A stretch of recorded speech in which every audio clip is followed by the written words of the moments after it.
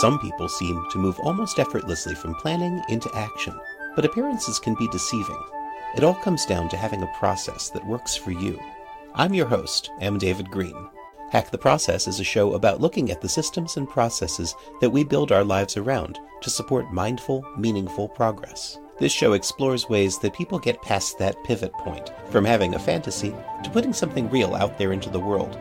If you're ready to stop planning and fantasizing and start taking action, let's hack the process together. If you keep getting the same lemons out of your traditional life choices, it might be time to try making some financial lemonade. That's how investor and executive Zach Friedman likes to look at it, and what he advises the folks who read his articles on Forbes or attend one of his presentations. Zach also has a new book, The Lemonade Life, with stories and tips about the aspirational life and how everyone can lead it. In this Hack the Process interview, Zach will tell us how he juggles his writing and speaking career with running a company, why he decided to leave a comfortable CFO role to become an entrepreneur, and what qualities he looks for in a daring disruptor.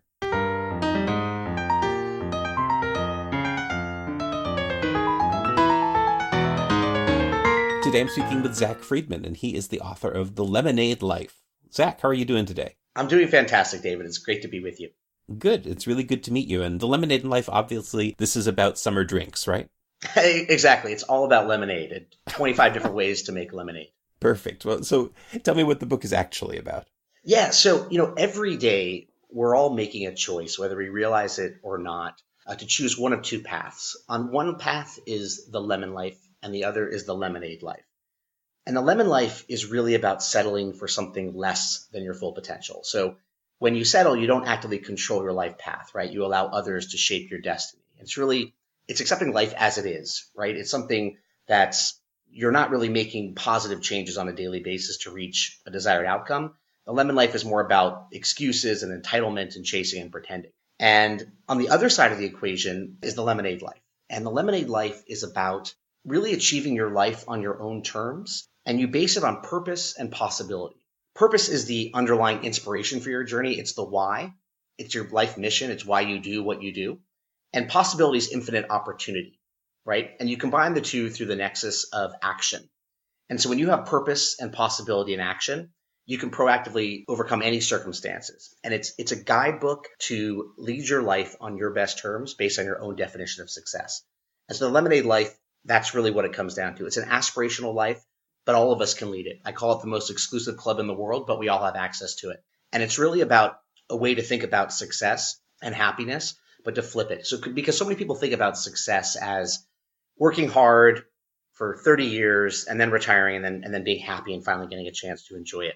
But it's actually quite the opposite. What I found studying leaders across business and politics and sports and entertainment is that the most successful people are happiest first on the inside. And when you have that inner self-understanding, it really provides the platform to grow and to become successful. So it's actually a reverse definition of what many people think about. So that is the Lemonade Life in a very short context, but happy to delve into some more of the themes that are in the book because they're quite fascinating and have a lot of applications, not only for your personal life, but also for your career and your business life as well. I can imagine. And I can't imagine that you came to the idea of writing a book like this without having had some experience yourself having a bit of a lemon life.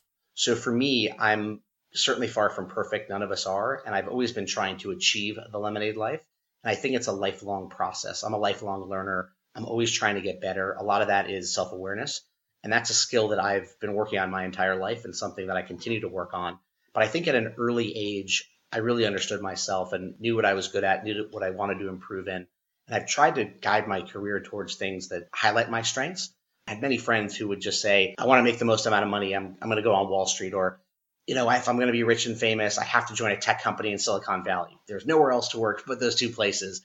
And I think that misses the picture because so many people are good at other things and they end up falling in this trap of going down a path where they're not truly happy. And then 5, 10, 15 years into their career, they start really saying, oh, wow, I went down the wrong path. I shouldn't have done that. Then they take a step back and realize, wow, I really should have been more thoughtful. And what do I do now, right? And so that's what this book is about in many ways, is how do you avoid that trap?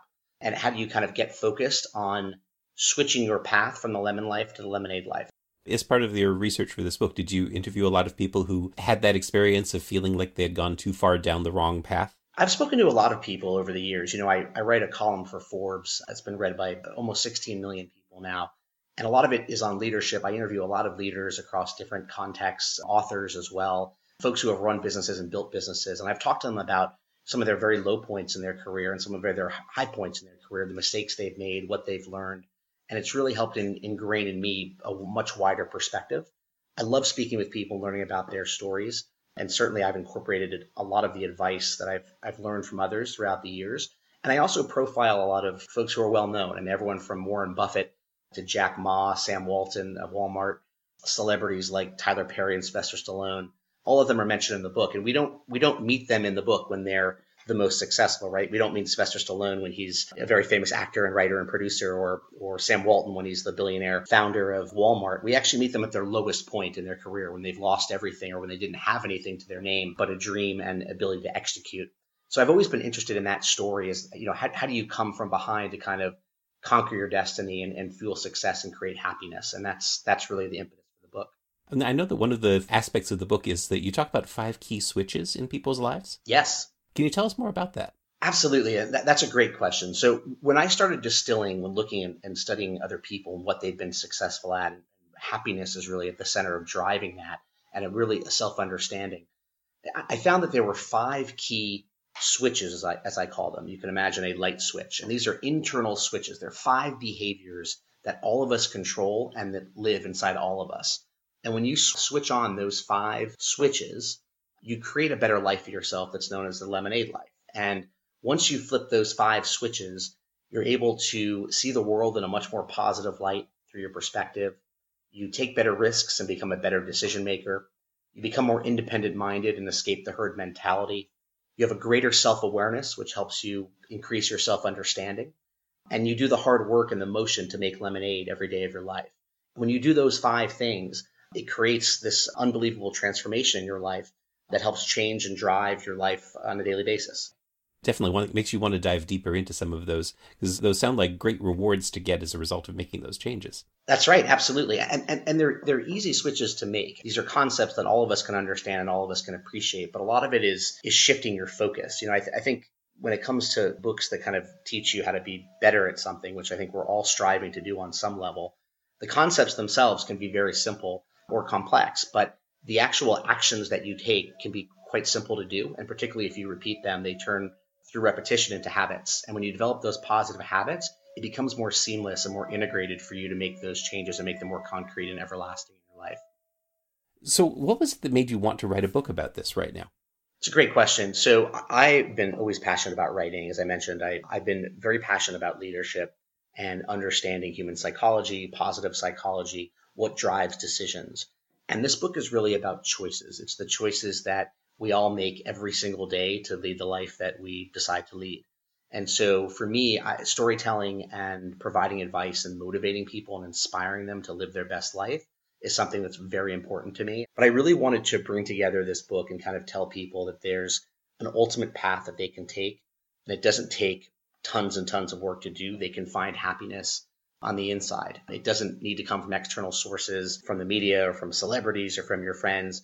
You really have an ability to control your own life and control your destiny. And when you do that, it's an awe-inspiring experience. And you can apply these tenets to your personal life. You can apply it to your career. If you're an entrepreneur, it's a great way to start your own company. If you're a business leader, it can optimize processes and make you a better decision maker at work. What was it about the place that you are in your career right now that made you think this is the time to write a book? That's a great question. So I run a company currently. I'm a founder and CEO of a company called Make Lemonade, which is similar to the Lemonade Life. And Make Lemonade is a financial services company. We're a tech-enabled company that's focused on empowering you to live a better financial life. And so we are a financial comparison site that focuses on personal finance. So our mission is to simplify personal finance for your student loans, student loan refinancing, credit cards, if you want to choose the best credit cards that are right for you, personal loans, debt consolidation, and the like. And so we provide, similar to when you might shop for travel and comparing hotel rooms and flights to find the best hotel or the best route that may work for you. It's the same thing with financial services that we do. And we provide independent product reviews. We have free tools and calculators. And so you can get information very quickly. And so we really want to make that an easier, life-changing experience for our consumers. And so That process of kind of simplifying life for people, making it very easy for them, really led into the Lemonade Life. For me, being an entrepreneur, it's very important for me to be think about disruption and innovation and how we can make lives easier for people.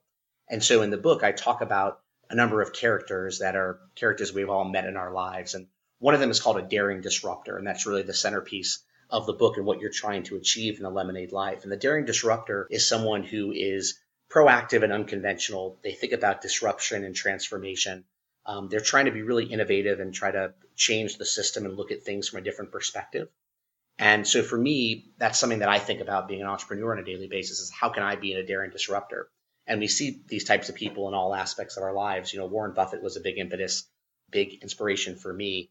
I had an opportunity to have lunch with him and share that story in the book as well. And so thinking about these things really made sense for me to write a book and share my experiences and these great inspirational stories of some top business leaders and other folks about their stories of greatness. So the process of writing a book, I mean, you do enjoy writing. Clearly you're prolific, but the process of writing a book, it's a bit of a different animal, and I'm curious how you approached that.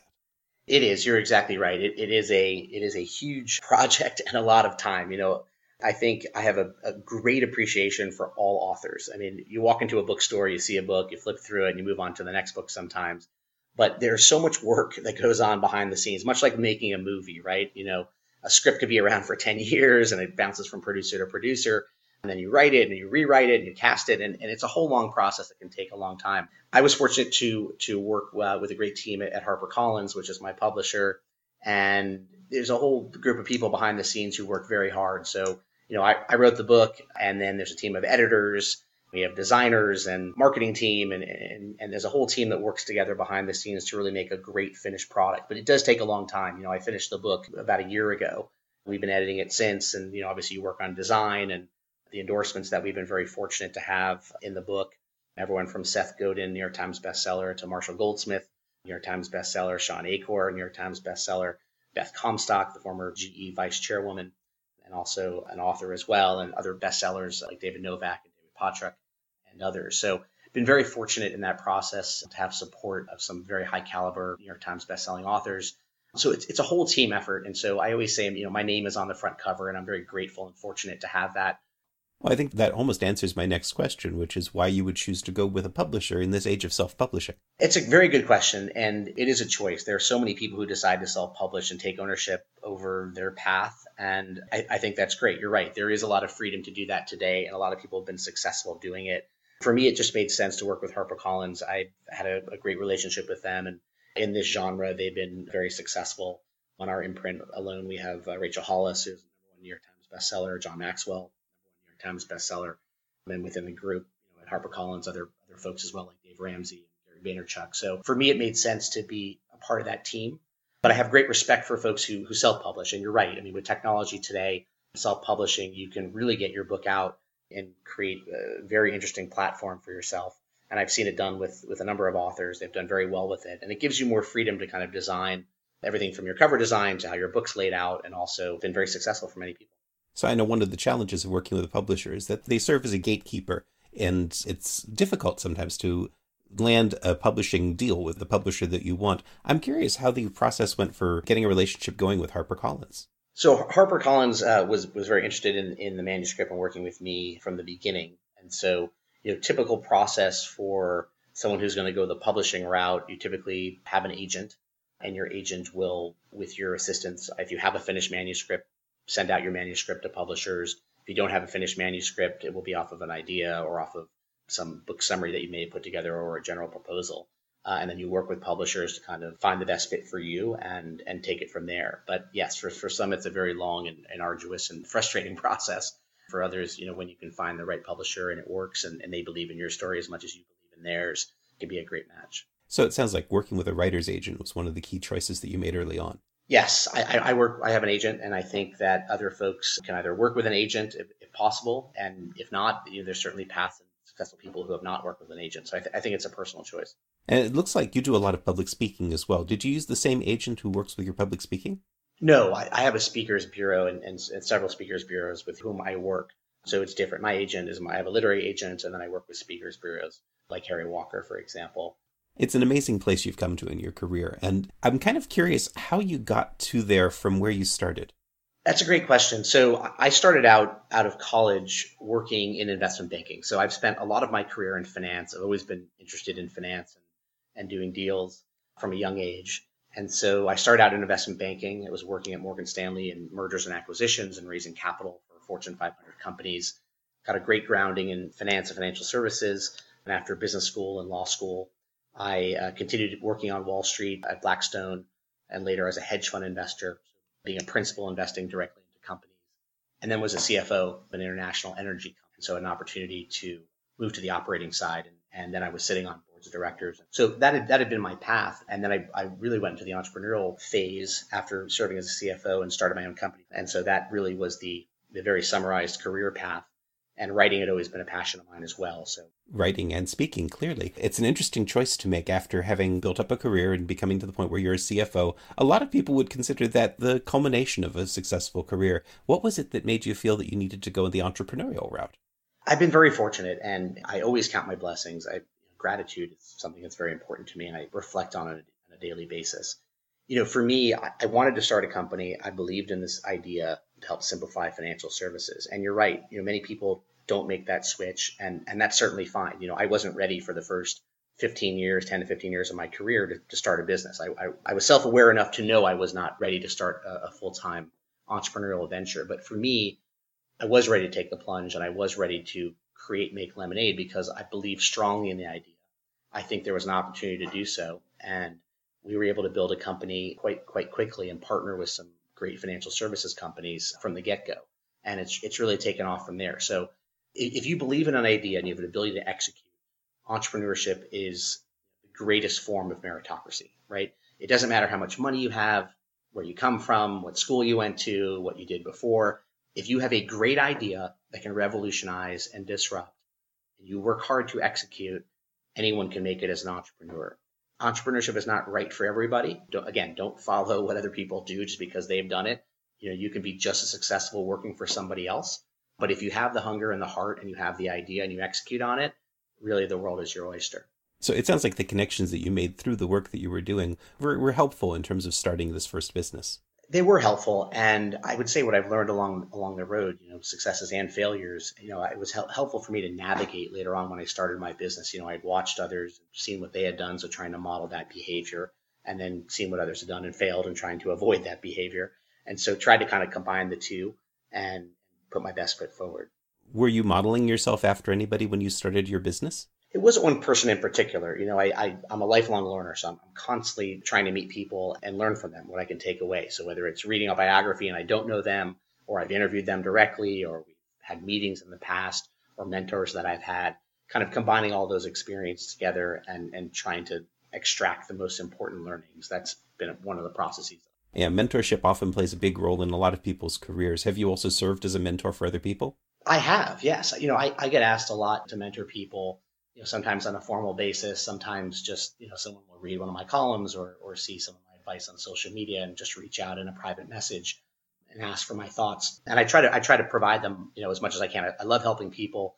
People have been very generous to me over the years, and it's very important for me to give back. So if I can help anybody and give advice, I really enjoy doing it. I genuinely enjoy giving advice. I don't just write about it. I really like helping people and help to change their lives. So if I can help someone in a formal or an informal way as a mentor, I'm more than happy to do it. And clearly the articles that you write on Forbes, those are the sorts of things that are really designed to give little nuggets of useful information for people. They are. And I really believe that if you're going to share advice, it's not just about telling the story. I think there has to be an actionable step at the end, right? People want the information, they want to hear the story. But I think there needs to be concrete actions that are practical, right? A lot of financial content tends to be either high level or basic. And what I like to really do is get into the weeds. And I think about the problems that people are confronting and offer viable solutions of how they can do it so they can cut through a lot of the bureaucracy.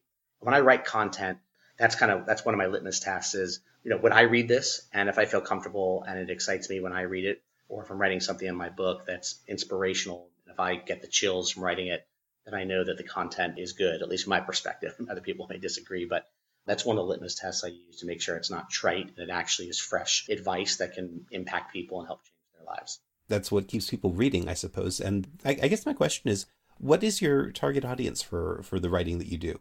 In the Lemonade Life, it's really for general readers. It's for anybody who is looking for more happiness, more success, more greatness in their lives. So that can be in their personal life, as I mentioned earlier, but it can also be for executives, entrepreneurs, technologists, investors, anyone who's looking to find more efficient processes, a better way to look at a perspective, how to run their businesses more efficiently, how to be an entrepreneur, how to succeed and scale a business, having the right perspective, how do you get more lean processes in your team. And I think all of those together really make the Lemonade Life interesting because it's written not just for individuals, but also for companies. It's really a metaphor for how companies can think about the world. Putting the Lemonade Life in the context of other books that are out there in a similar vein, I'm curious what you feel distinguishes it. I think the stories you're going to hear in this book are amazing. And I think I've included tons of stories in this book, everyone from, as I mentioned, Warren Buffett to Jack Ma of Alibaba. And so I think what you're going to find differently in this book is it's a playbook to lead your life in the best way. And I think looking at in positive psychology, looking at kind of these behaviors that you can change and you can implement immediately, it's not just inspiration, but it's also backed by science. There's a lot of scientific research in the book, not my own, but from other top science scholars around the world. And then you'll also see ways to implement it. So it's a combination of practical advice. It has kind of the science and the research backing. And then it also has very inspirational stories that are real life that you probably haven't heard before. And I think when you combine all those together, it really gives you a playbook for life. And I think that's what makes it unique. I think the Lemonade Life is, really an evergreen concept that all of us can aspire to, but many of us don't. And I think, I'd say a lot of people are stuck in a lemon life and may not even realize it. And the question is, how can you move from a lemon life to the Lemonade Life? I think distilling it down to these 5 behaviors that you can change, these 5 switches, that's another characteristic that makes it unique. And it's easy for anyone to move from one life to the other. The process of writing a book while you're also writing all of these articles, while you're also running a company, I'm really curious how you structure your own time. Another good question, David. Yeah, some great questions. So, one of the things I've learned over the years, a lot of people like to say they're busy. And I used to say that a lot when I was younger. I'm really busy. I don't have time. But what I found is I actually do have time to do things.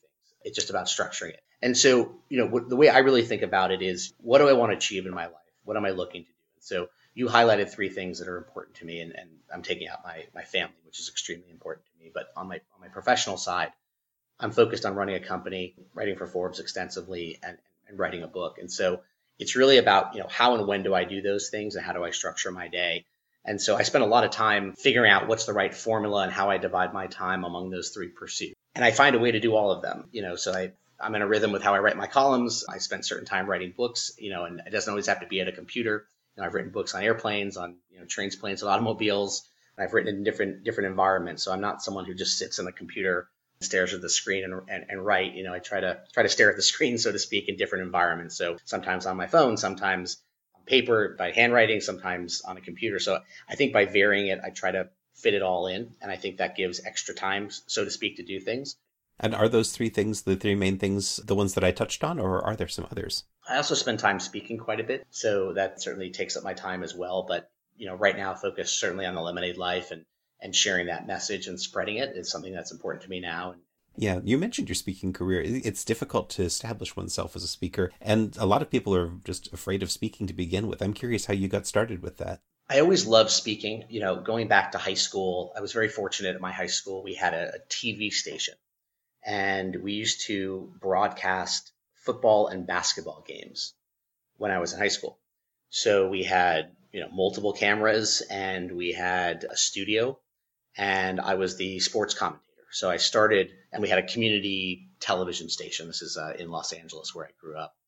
And I was fortunate enough to serve as the sports commentator. So I got to practice at a young age, I should say, broadcasting basketball games and football games live. We did it live. And it was a phenomenal experience. I would do halftime interviews. And that really got me interested in speaking. And so I've always enjoyed it. I've always felt comfortable speaking on camera. And, later on over the years, I would give speeches at different points, would always feel comfortable, speaking when I was younger with management teams or in other contexts. And then, spent a lot of time on TV, doing TV interviews. So I've certainly felt very comfortable with that. And then later with public speaking, meeting people. So I've felt comfortable in that regard, and it's been a wonderful experience for me. I really love audiences, and I love feeling that energy. So it's very important to me. I also just did a TED Talk actually a few weeks ago on the secrets to happiness at work, and that'll be coming out this month. So looking forward to everyone hearing that, and please let me know what you think. Fantastic. We'll definitely include a link to that in the show notes for this episode. Thank you. And I've seen you on TV as well. You project a calm confidence when you talk. I'm really curious how you get to the point where you are the person that CNN reaches out to for a commentary on these topics. I've been very fortunate. I think it's just being someone, as you said, that's reliable, knowledgeable, calm, and collected, and has a good rapport with the folks who are doing the interviews. I think that's one of the strategies. Yeah, I think that definitely helps. And also having an area of expertise that is one that they're calling for. Yes, I think that's right. I think if you have an area of expertise and you can add value and explain sometimes complex subjects in a simple way, I'm a big believer in simplifying things for people, right? And you do this very well in your podcast. You talk about a lot of complex topics, but if you can distill it, into either easy sound bites or simple ways for people to understand that. And one of the ways you do it so well, David, is you ask great questions. And I think people who can ask great questions can help set the tone and the direction when they're interviewing someone. I think if you can do that for your audience, people can understand it more clearly. And when they do, I think that creates a very good rapport. It's what I do professionally too. It's when I'm coaching executives. I'm basically reflecting back to them those questions that I think they need to ask themselves. Sure. And one thing I always like to ask folks is whether there were any early influences who affected your life.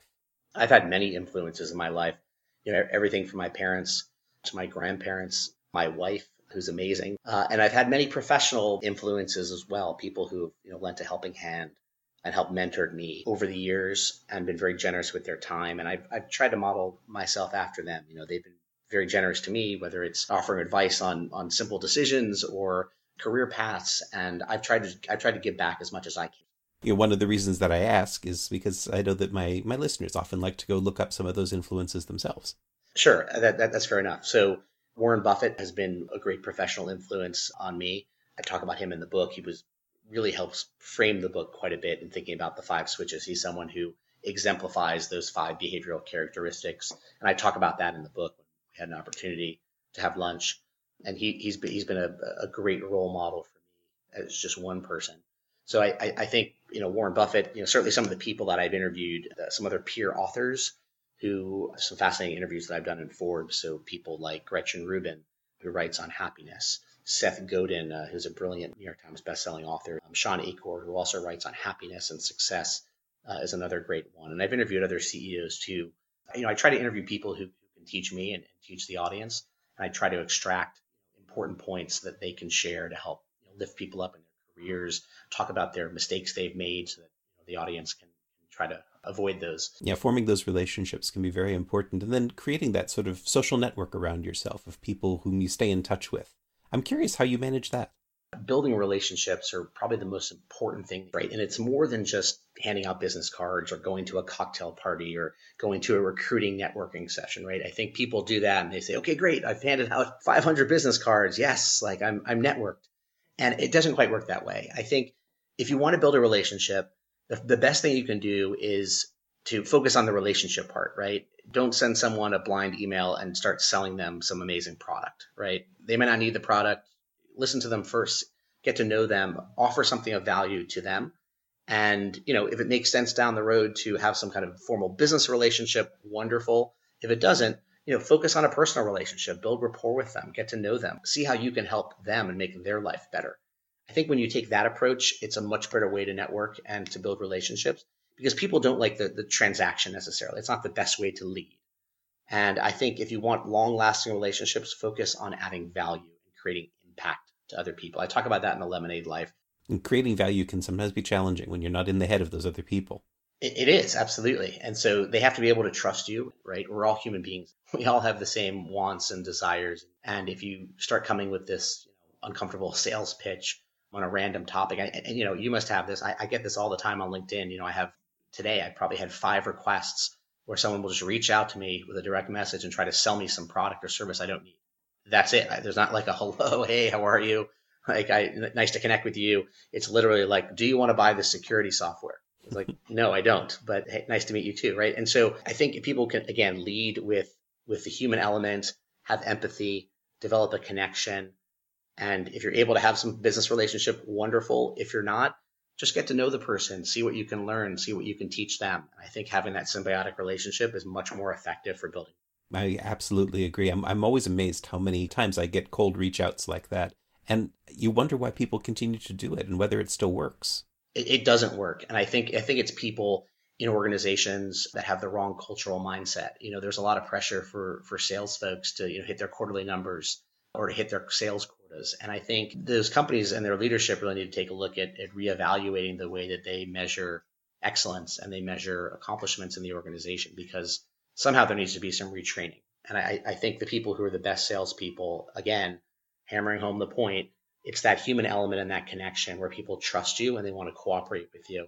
And if they feel comfortable, then they'll buy from you. And again, this is an infinite game. It's usually not a one-time transaction, meaning, when people negotiate or they try to sell, they're always looking for that immediate sale and they don't really think about the long term. And so you really want to structure your life about thinking for that longer term horizon. That's what the Lemonade life is about also. It's not how can you get these short term wins? How can you feel happy for 10 minutes or for an hour or for a month? It's how can you literally rewire your brain and reorient your mind for a positive perspective and outlook for your entire life. And I think the people who invest in that long-term critical thinking are the ones who are most successful. It's a big challenge. And you mentioned that the book is also targeted at companies. And I know companies are very often driven by that bottom line at the end of the quarter. They are, and particularly public companies, right? Because they have the 10Q and the 10K filings, and they have to kind of hit their earnings numbers, or the analysts and Wall Street will sell their stocks. But I think the companies that try not to focus on quarterly earnings and try to take a longer approach, those are ones that add value and think about their strategic positioning. They think about the competitive landscape. And the companies that survive are really the ones that adapt to technology. They're ones not necessarily who are at the forefront and the first mover advantage, but they're people who kind of thinking about the long-term horizon and how they can grow with their customers. And so, yes, they might be trying to meet those quarterly numbers, but I think most companies who are innovative and disruptive are really thinking about how can we change the landscape, recreate our footprint. And I think those are the ones that drive innovation. Yeah, it's very difficult to maintain that perspective. In terms of your own career with the long-term thinking, where you are right now, is that where you expected to be? 20 years ago, I think it's always hard to think about where you want to be. I knew for me, what I wanted to do was kind of push myself on a daily basis to be my best and to exceed that. So I was always trying to be above and beyond and push myself to new levels, whether it was, working at the White House or, I earned 3 graduate degrees. I know you're quite a learned scholar as well. And so, it's always trying to learn new things and trying to push myself and trying to learn new things and trying to push myself and create new things and break records. And so I think that's the kind of mindset that you need to have to be successful. It's not the way that everybody thinks. It may not be for everybody, but that's what's helped me to continue to be successful. So looking at where you are right now, can you see what the next threshold might be? The next threshold for me is really to get better every day. I don't say necessarily, I want to do X, Y, and Z over the next 5 to 10 years, but I can tell you I want to continue to be successful at my business and growing Make Lemonade. Getting the message of the Lemonade life out to everybody around the world is something that's very important to me because I think it can change a lot of lives. Continuing to speak and to reach audiences around the world, working with CEOs to improve their organizations. Those are the things that I think about on a daily basis. I'm very happy where I am. I'm very fortunate for my life and enjoy it. And I think focusing on my pursuits now is where I want to be. I think a lot of people don't stay focused as much. I mean, yes, I'm a big believer in goal setting. I talk about in the book about how I set goals and kind of the formula for setting goals. And I do think goals need to be specific. So please don't take this as I'm not thinking about specific goals. But my specific goals right now are focusing on the things I just highlighted. I think a lot of people are very quick to jump to the next thing and the next thing and the next thing and the next thing. And in the book, I actually call those people a change chaser because they're chasing rather than kind of focusing on being present. And so they're openers, but they're not closers. And so I think it's really important to focus on the pursuits that you're doing. You can still have micro goals that you want to achieve. Certain periods in your life, you may want to hit different stepping stones so you feel like you're moving forward. But you can also move forward, so to speak, when you're still working on your current project. So I think that's an important differentiation.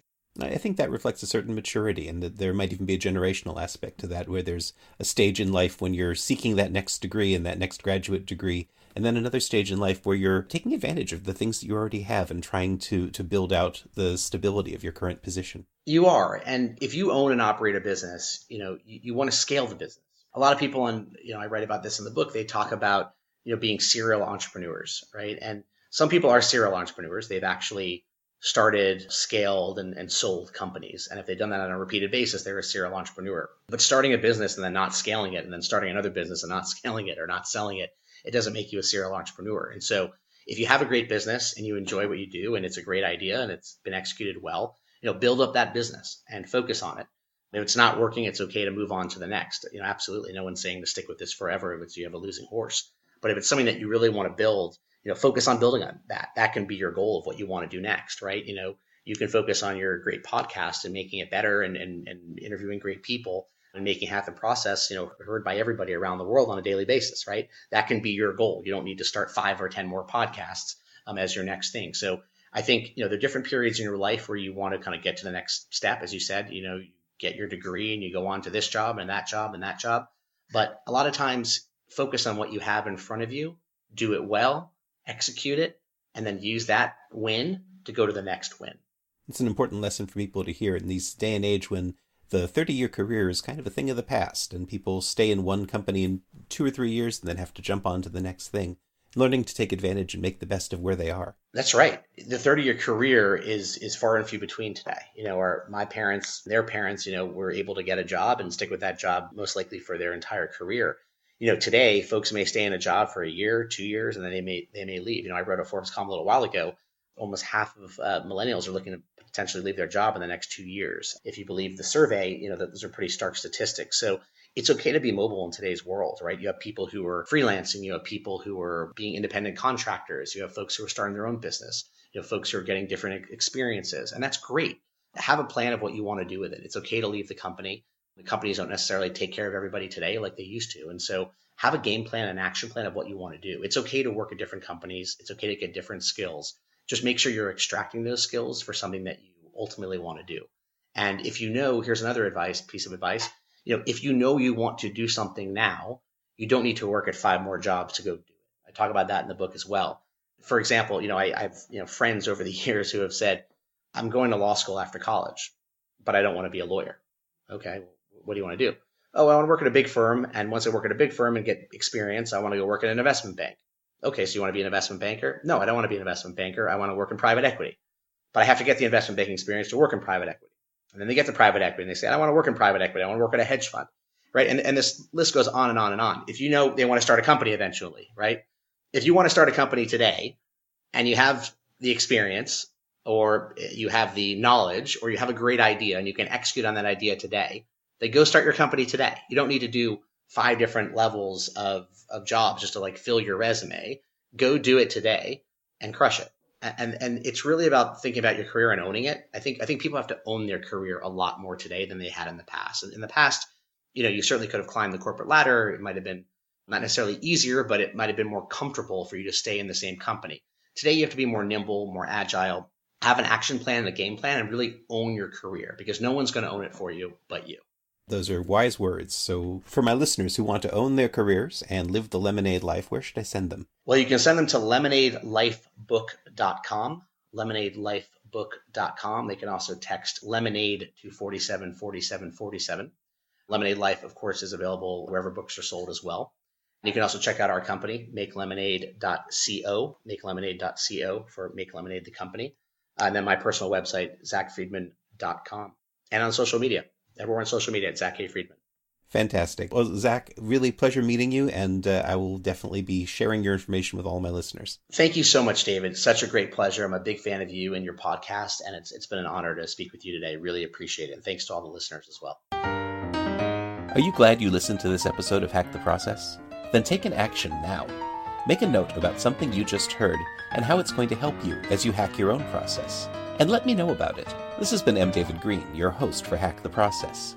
You can tweet me at Hack the Process, leave a review for the show on iTunes, and visit hacktheprocess.com to check out the show notes for this episode and join our community of process hackers. Thanks for listening.